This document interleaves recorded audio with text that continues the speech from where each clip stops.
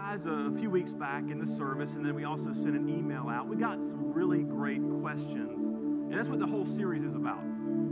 Questions from you guys about the Bible, about life, about current events. So really, you guys crafted the material that we're going to cover for the next 4 weeks. Now, obviously, there's a ton of us, so we can't hit every single question, but we're going to do the best we can over the next 4 weeks to hit as many as we can. And today, we're going to try to cover 2 questions. And I really wish you could have seen the video because she set that up so well. And at the very end, she hits the question that we're going to start with, that, to be quite honest with you, is a can of worms in the church. And you're like, Pastor, you always do. I know I'm a glutton for punishment. It's like I'm drawn to controversy. I don't know what it is. But hey, I've never backed off from hard questions, and I'm not going to start now, okay? This is something that I think is important, that you know how I feel about what we're about to talk about. And let me just say right up front, the first half of this first question is going to be like we're sitting at Dunkin' Donuts, because that's the glory land. We're sitting at Dunkin' Donuts having a cup of coffee together. Forget Starbucks. We're having a cup of coffee, just talking, okay? Everybody got the feel? This is not going to be a normal, first half anyway, it's not going to be a normal type sermon. It's just a conversation. And here is the question. Why do you think it's okay to have a woman preach? Somebody said, wow.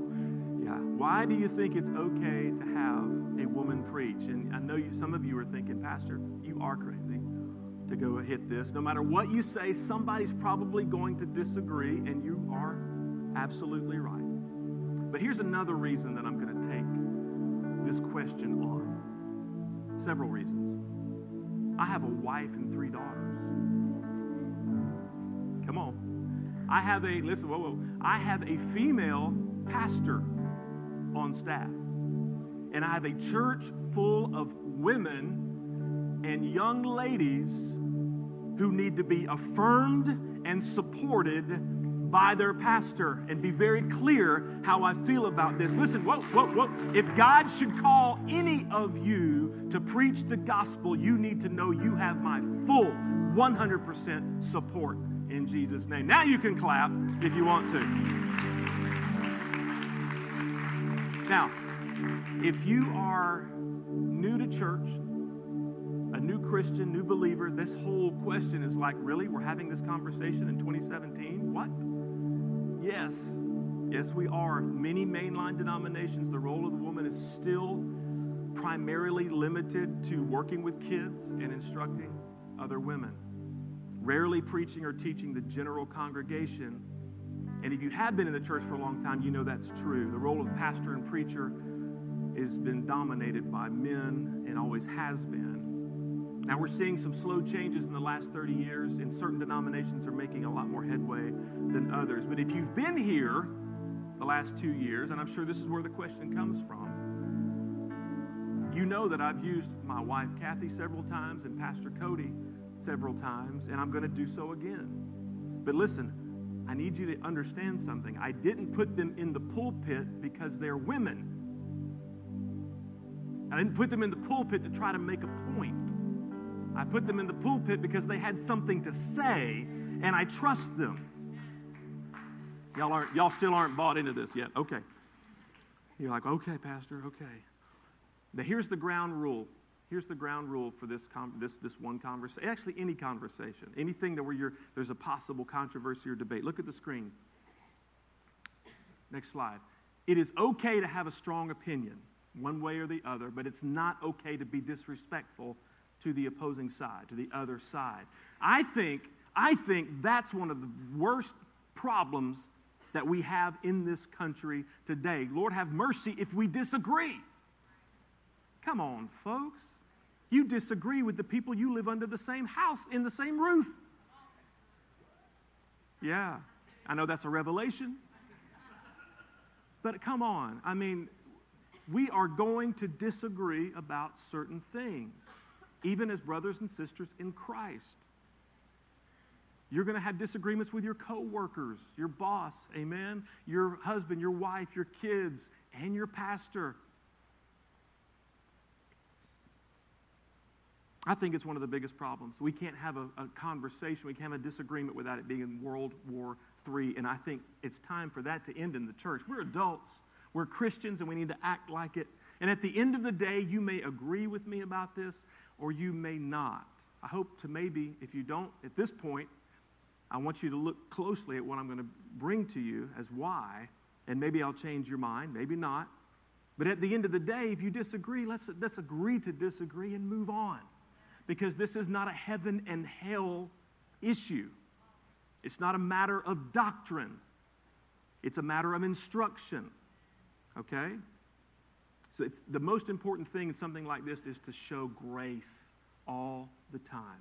All the time. Amen? All right, good. All right, good. All right.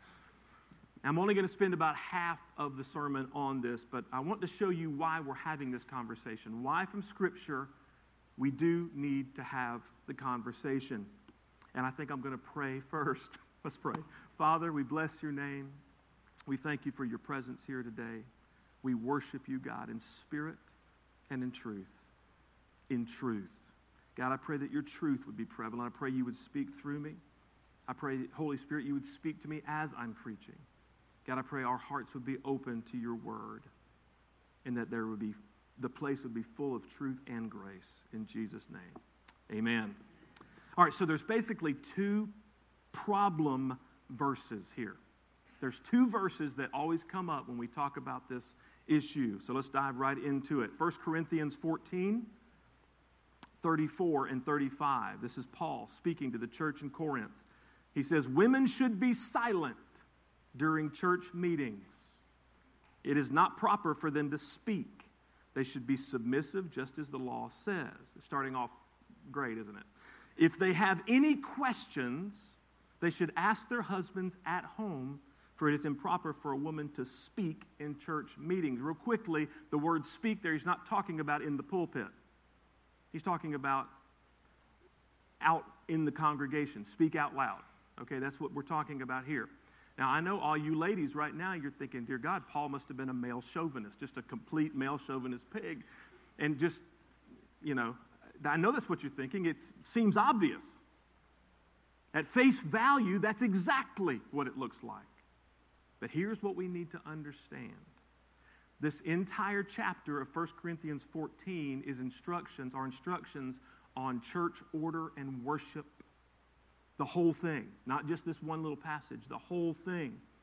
Paul was giving instructions about a lot of things: worship, songs, singing, the use of the manifestation gifts, prophecy, tongues, interpretation, all of so that everything is done with decency and in order. That's what these two verses are included in those instructions. So to understand this passage, we must understand the culture and the context that it was written. And I'm going to give that to you. Listen, if we pull these two verses up and just look at them by themselves, we get just what we read. And we're like, okay, that's close the book, it's done, right? We pull those, but we make a mistake if we do that, because context and culture are very important.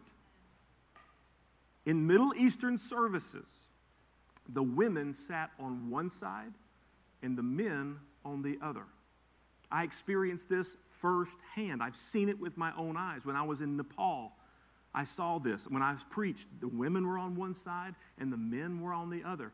Last March, when I was in Pakistan, the men were on one side, the women and the children were on the other. All right, now get that in your mind, okay? That's not what we have here, is it? That's not what we're used to.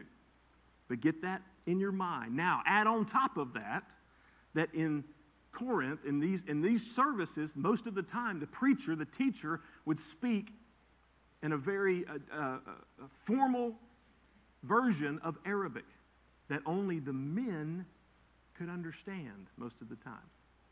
The women were not as educated. They were not allowed to be. Now, that's wrong.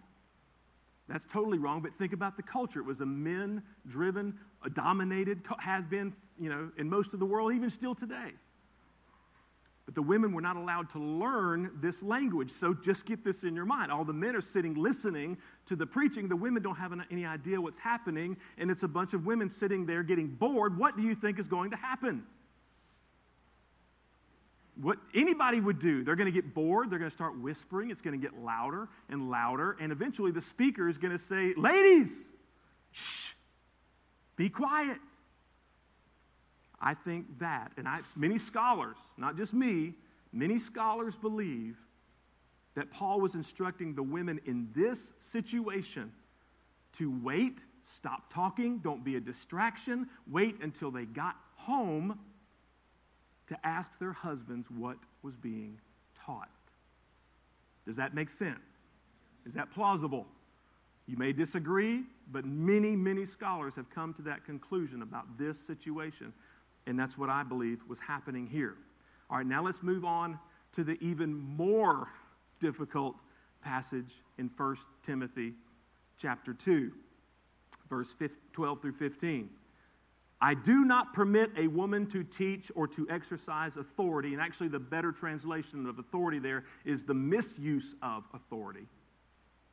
To exercise the misuse of authority over a man, rather she is to remain quiet. For Adam was formed first, then Eve, and Adam was not deceived, but the woman was deceived and became the transgressor. Yet she will be saved through childbearing. This is getting good. If they continue in faith and love and holiness and self-control. I'll see you next week. Y'all have a great week. I'm just going to be back here. Run away. No, seriously, this one is even harder, isn't it? It looks even worse. I mean, it seems clear cut. Sorry, ladies. You got to be quiet and let the wisdom just flow from us men, and you learn. Just flow. Now, some of you men, I know what you're thinking. I knew that was in the Bible. I knew it, and now I know it. Now, you better let that go quick. You better turn loose of that. Now, this whole passage seems to be saying that women are second-class citizens at every level. They're the daughters of Eve. Eve was created second, not first. She was the one who was deceived. She was the first sinner. Ladies, you should just have babies and be quiet. Is that what it says? Sure looks like it. Come on, let's be honest. That's what it looks like. But once again, we make a mistake if we just pull these scriptures up and look at them without context and without the culture. It's a mistake. And we've made that mistake for many, many years, in my opinion, in the church. Because we're not talking about doctrine. We're not talking about sin and salvation. We're not talking about Jesus is the only way of salvation. Now, if I get up and say, you know what, I've been praying about this, and I'm not quite sure Jesus is Lord. I'm not quite sure Jesus rose from the dead. Then you don't talk to me or debate me about that. You run from this place. You understand what I'm saying? That's doctrine. You don't mess with doctrine. You don't mess with that. But to pull this out and to treat it that way is a mistake. And so we have to look at the culture, and we have to look at the context. And if we were to study this church, remember, this is a letter. This is a letter from the Apostle Paul to his protege, to his spiritual son in the Lord, Timothy, who was a young pastor in Ephesus. Timothy had evidently written to him and asked him questions and told him, I'm having some major problems here. I need your advice. Anybody ever asked somebody older than you, more experienced about something? Come on, that's what was happening. And Paul was responding to that by writing this back to him. And if we were to study what was happening, they were basically having church in the shadows of a massive pagan temple, a cult dedicated to the goddess Diana, where there was prostitution and all kinds of evil things taking place, and the cult was exclusively managed and run by women. So there were all kinds of problems and distractions and disruptions and even false teaching that was happening that Timothy was battling in this church. And so many scholars believe, as I do again, that Paul was going overboard. He was making sure he made the point that Christianity does not look like that. That we're not going to do things the way they do things. That you can't do it that way. Because here's what was happening. Many of these women were being gloriously saved out of this cult. And they were coming into the church with a very polluted mindset and view of authority, of Christian authority. And so it created major problems. Nowhere else, listen, nowhere else in the New Testament, nowhere else does Paul make as strong statements as he does right here. Nowhere else in his writings. So I have to believe that he was addressing a specific problem in this specific church that Timothy was having in pastoring.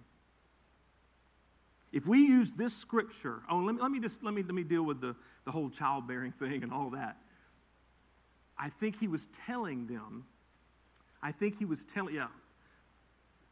they'll be saved through child. Does he mean their salvation comes through having babies? No. This situation will be resolved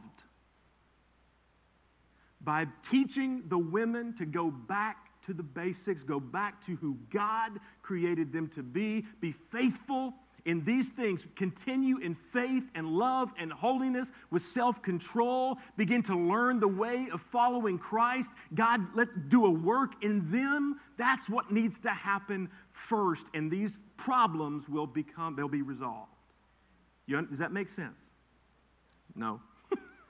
I think it does. If we try to use this passage to restrict all women from church leadership, then what we're doing is elevating these few verses above all the rest of Paul's writings in the New Testament and all of the kingdom teachings that Jesus gives. We're elevating them up above everything. When you read all of Paul's letters and the book of Acts, which is the history of the church, you will realize that Paul supported the leadership of women in the church.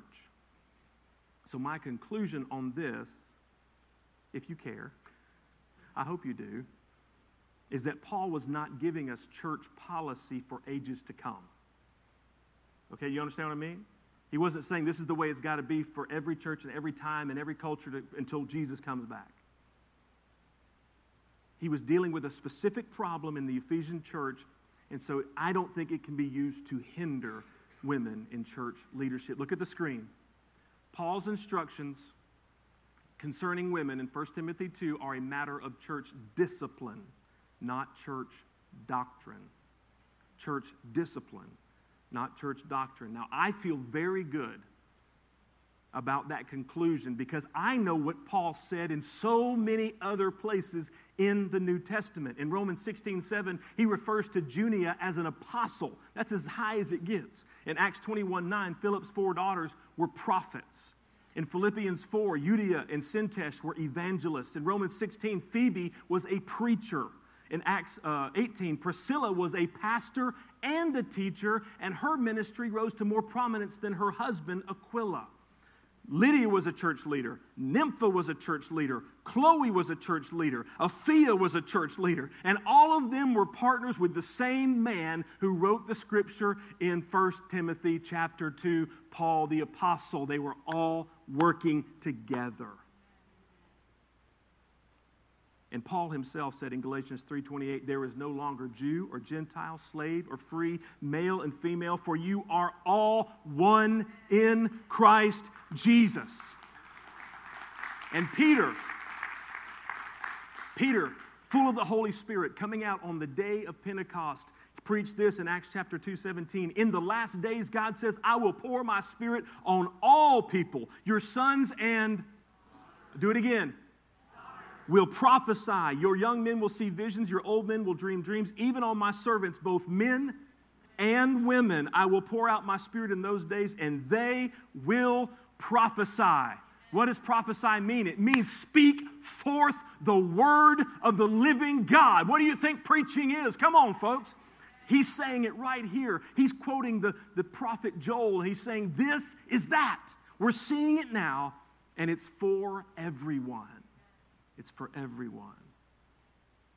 Let's also remember that Jesus chose 12 men as his disciples. Well, Pastor, you're going backwards on that. Come on, folks, use your head. Why would he not choose 12 men? He's going to be living with these guys. It wouldn't be appropriate for him to pick women to be in his inner circle. That wouldn't be appropriate. But one of those men betrayed him. The other 11 ran for their lives when he was arrested and crucified. It was the women followers who came bravely and attended to him as he carried the cross.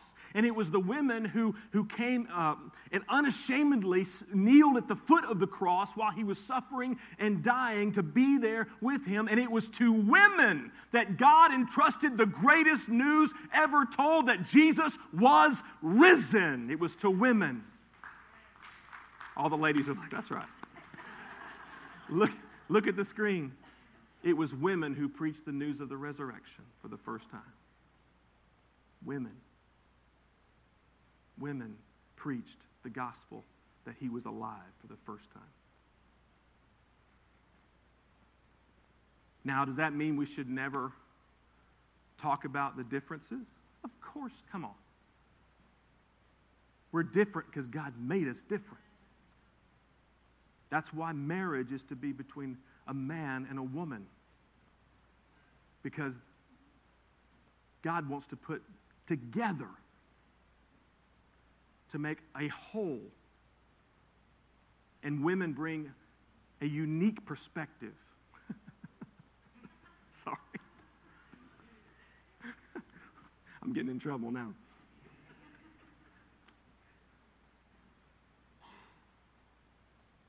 You know it's true.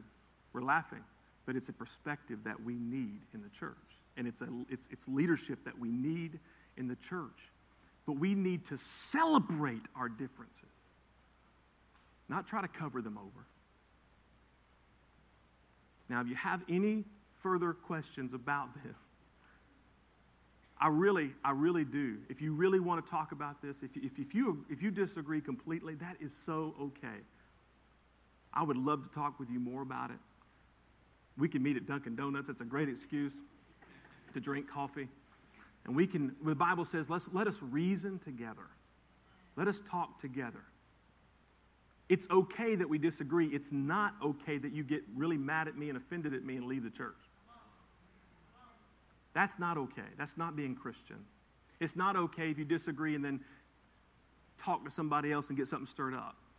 That's not okay either. But it is okay for us to get together and talk about it. And it is okay, even at that point, for you to continue to disagree and let us just get past it and let's do something for Jesus together. That's okay. That's okay. Now what I want to do is clap for all of our ladies who are volunteering and serving in this church. Come on. Woo!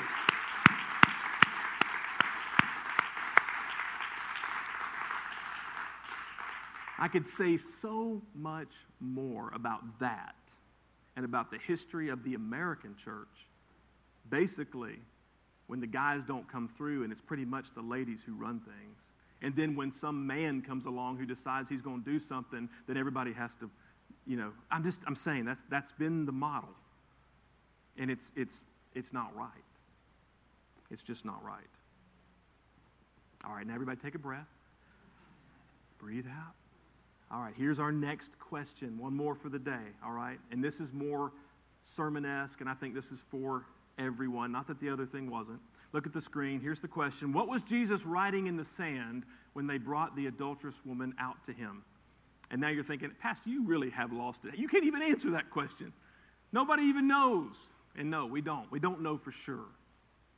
We don't know for sure, but I think we can make a very educated guess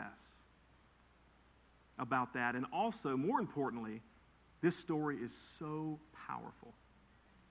And it teaches us so much about how to treat people based on what Jesus did and why he did it.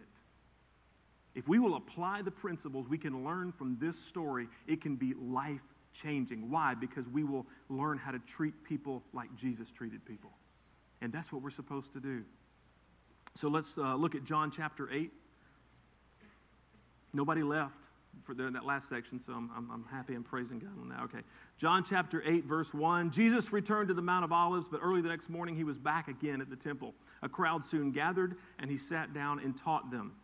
Verse 3, as he was speaking, the teachers of religious law and the Pharisees brought a woman who had been caught in the act of adultery. There's no question there. She did it. They caught her. They put her in front of the crowd. So get the picture in your mind. These men, these religious leaders, drag a woman kicking and screaming. You think she came quietly? Kicking and screaming. Her clothes are probably, the clothes she had on were probably ripped and torn. She was humiliated. She was terrified because she knew where this was headed. She knew what was about to happen. Verse 4. Teacher, they said to Jesus, this woman was caught in the act of adultery. The law of Moses says to stone her. What do you say? They were trying to trap him into saying something they could use against him, but Jesus stooped down and wrote in the dust with his fingers. So Jesus writes in the dirt 2 times in this story. What did he write? Well, of course, any answer is conjecture, but I think we can make an educated guess based on the Hebrew culture, once again, and the Old Testament, and based on who Jesus was and how he normally treated people. But first, I want to give you some not-so-good guesses, in my opinion. You might have heard these preached in the past in this story. Number 1, he was stalling for time.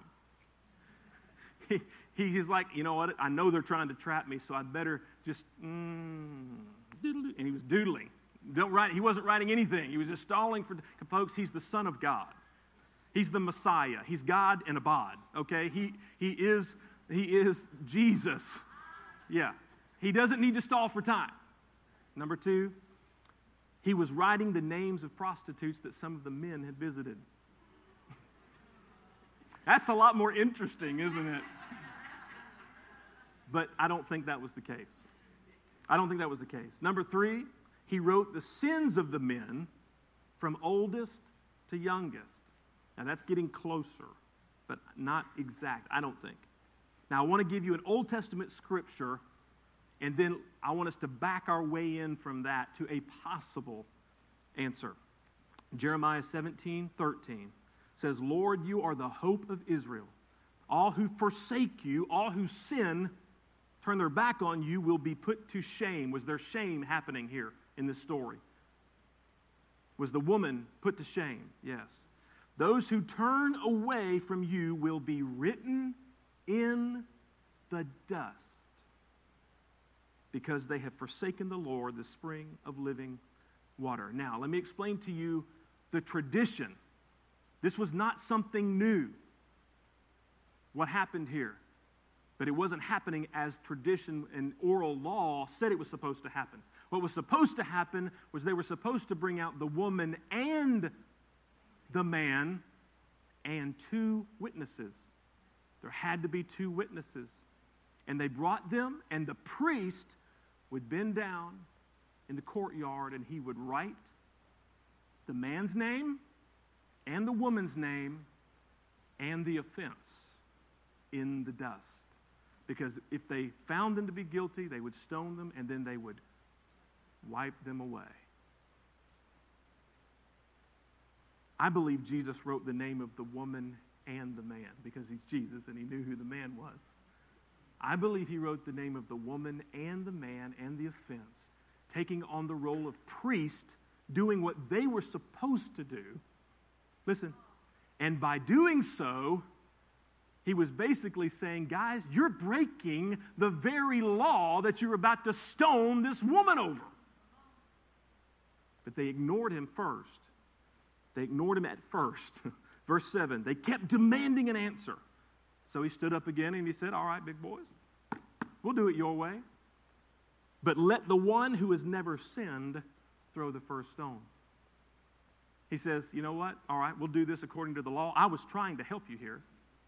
You know, I was doing this on the ground, which you were supposed to do, but let's do it your way.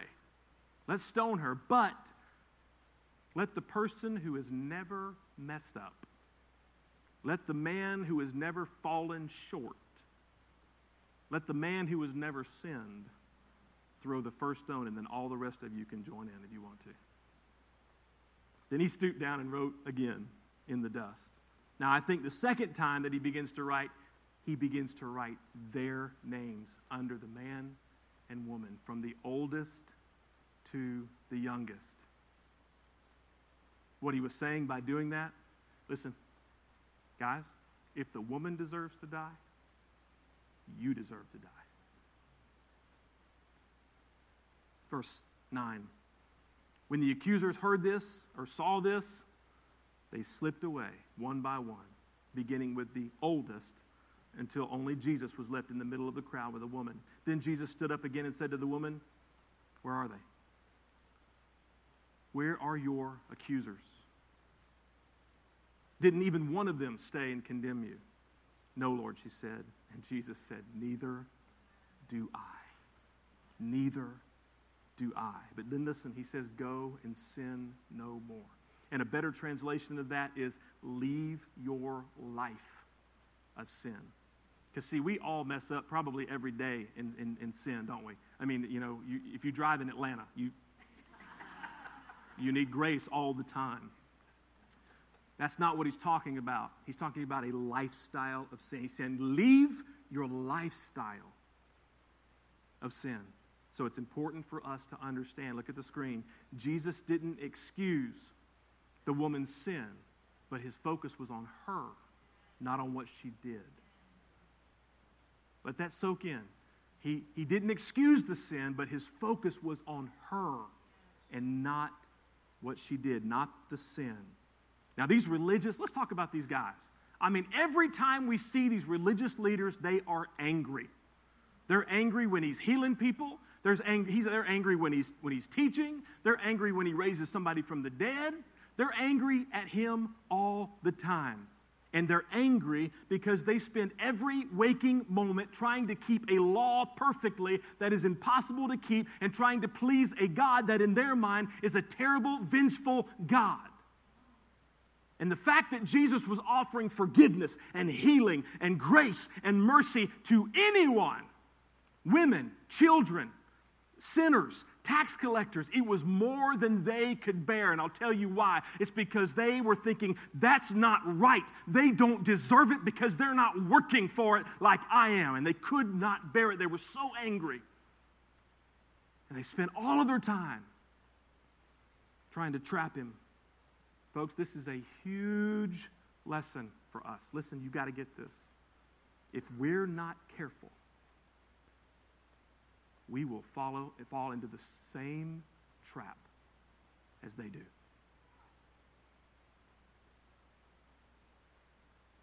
Let me ask it in a question. What is it that upsets you most when a person sins? What is it that upsets you the most when a person sins?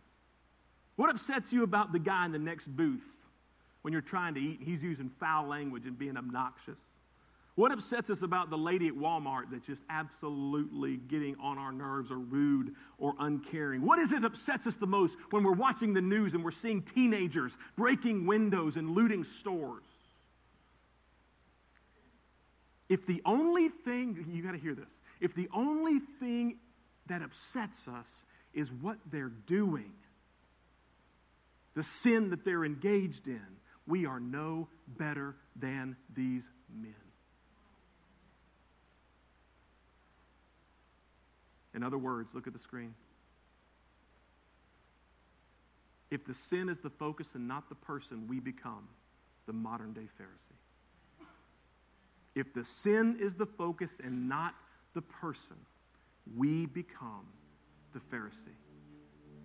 Jesus was always focused on the person and not the penalty. Aren't you thankful? Come on, somebody. That's good news. And that is the heart of our Savior. A desire to heal and forgive and reconcile us to his Father. That's why he came to die. Last week, Pastor Russ shared some about our mission trip to New Hampshire. And Thursday evening of that trip, we had the opportunity to go to this cultural event Not a Christian event by any means, a cultural event. And so we were sitting there, and what it basically was 8 people sharing their story of immigration to the United States, legal immigration. And some of them had gone through horrible conditions in refugee camps. And the stories were gripping and sad and powerful and all of these things. And we're just like, wow, these people go through this. And they were also thankful to be in the United States. And they were learning so they could become citizens and all of these things. And then the 7th guy, the second to last guy, gets up, really good-looking guy, young guy, gets out there and he starts talking. He's from Iraq. He's talking about being oppressed in Iraq. He's talking about not being able to be who he really is. And I thought, I know where this is going.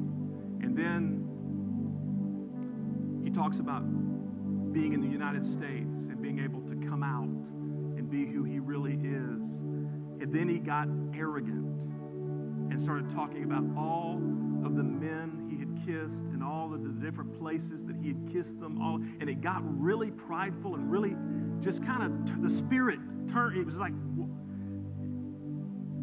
and I'm sitting there, I'm putting I've got teenagers, a whole row, and this is not a Christian, so everybody's clapping and hooting and hollering for him and all of this stuff, and our row's like this. And we're like, I'm like, oh Lord, have mercy, what am I going to do? And I got angry. I got angry at him. And the Holy Spirit checked my spirit. He said very clearly, Alan, are you angry because this guy is gay? Are you angry because he messed up your little evening and your moment? Or are you angry because he's lost and undone? And so after the evening was done, I gathered the troops. I used it as a teaching moment, and that's what I shared. Big idea, folks. Don't focus on a person's sin. Focus on their soul. Don't focus on their sin. Focus on their soul. Because only by the grace of God are we not in their shoes. Don't ever forget what Jesus has done for you and for me. This week I want to challenge us to think about this truth.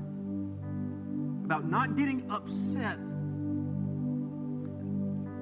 Are we winking at sin? Are we saying sin is not? No, that's not the issue at all. But being upset not for just what somebody is doing, even if they're sinning against you, not being upset as much about that as the fact that you know they are lost and in need of Jesus Christ. When Jesus wrote in the dust, or what he wrote in the dust, listen, is not as nearly as important as what he wrote in that woman's heart. Forgiven. Forgiven.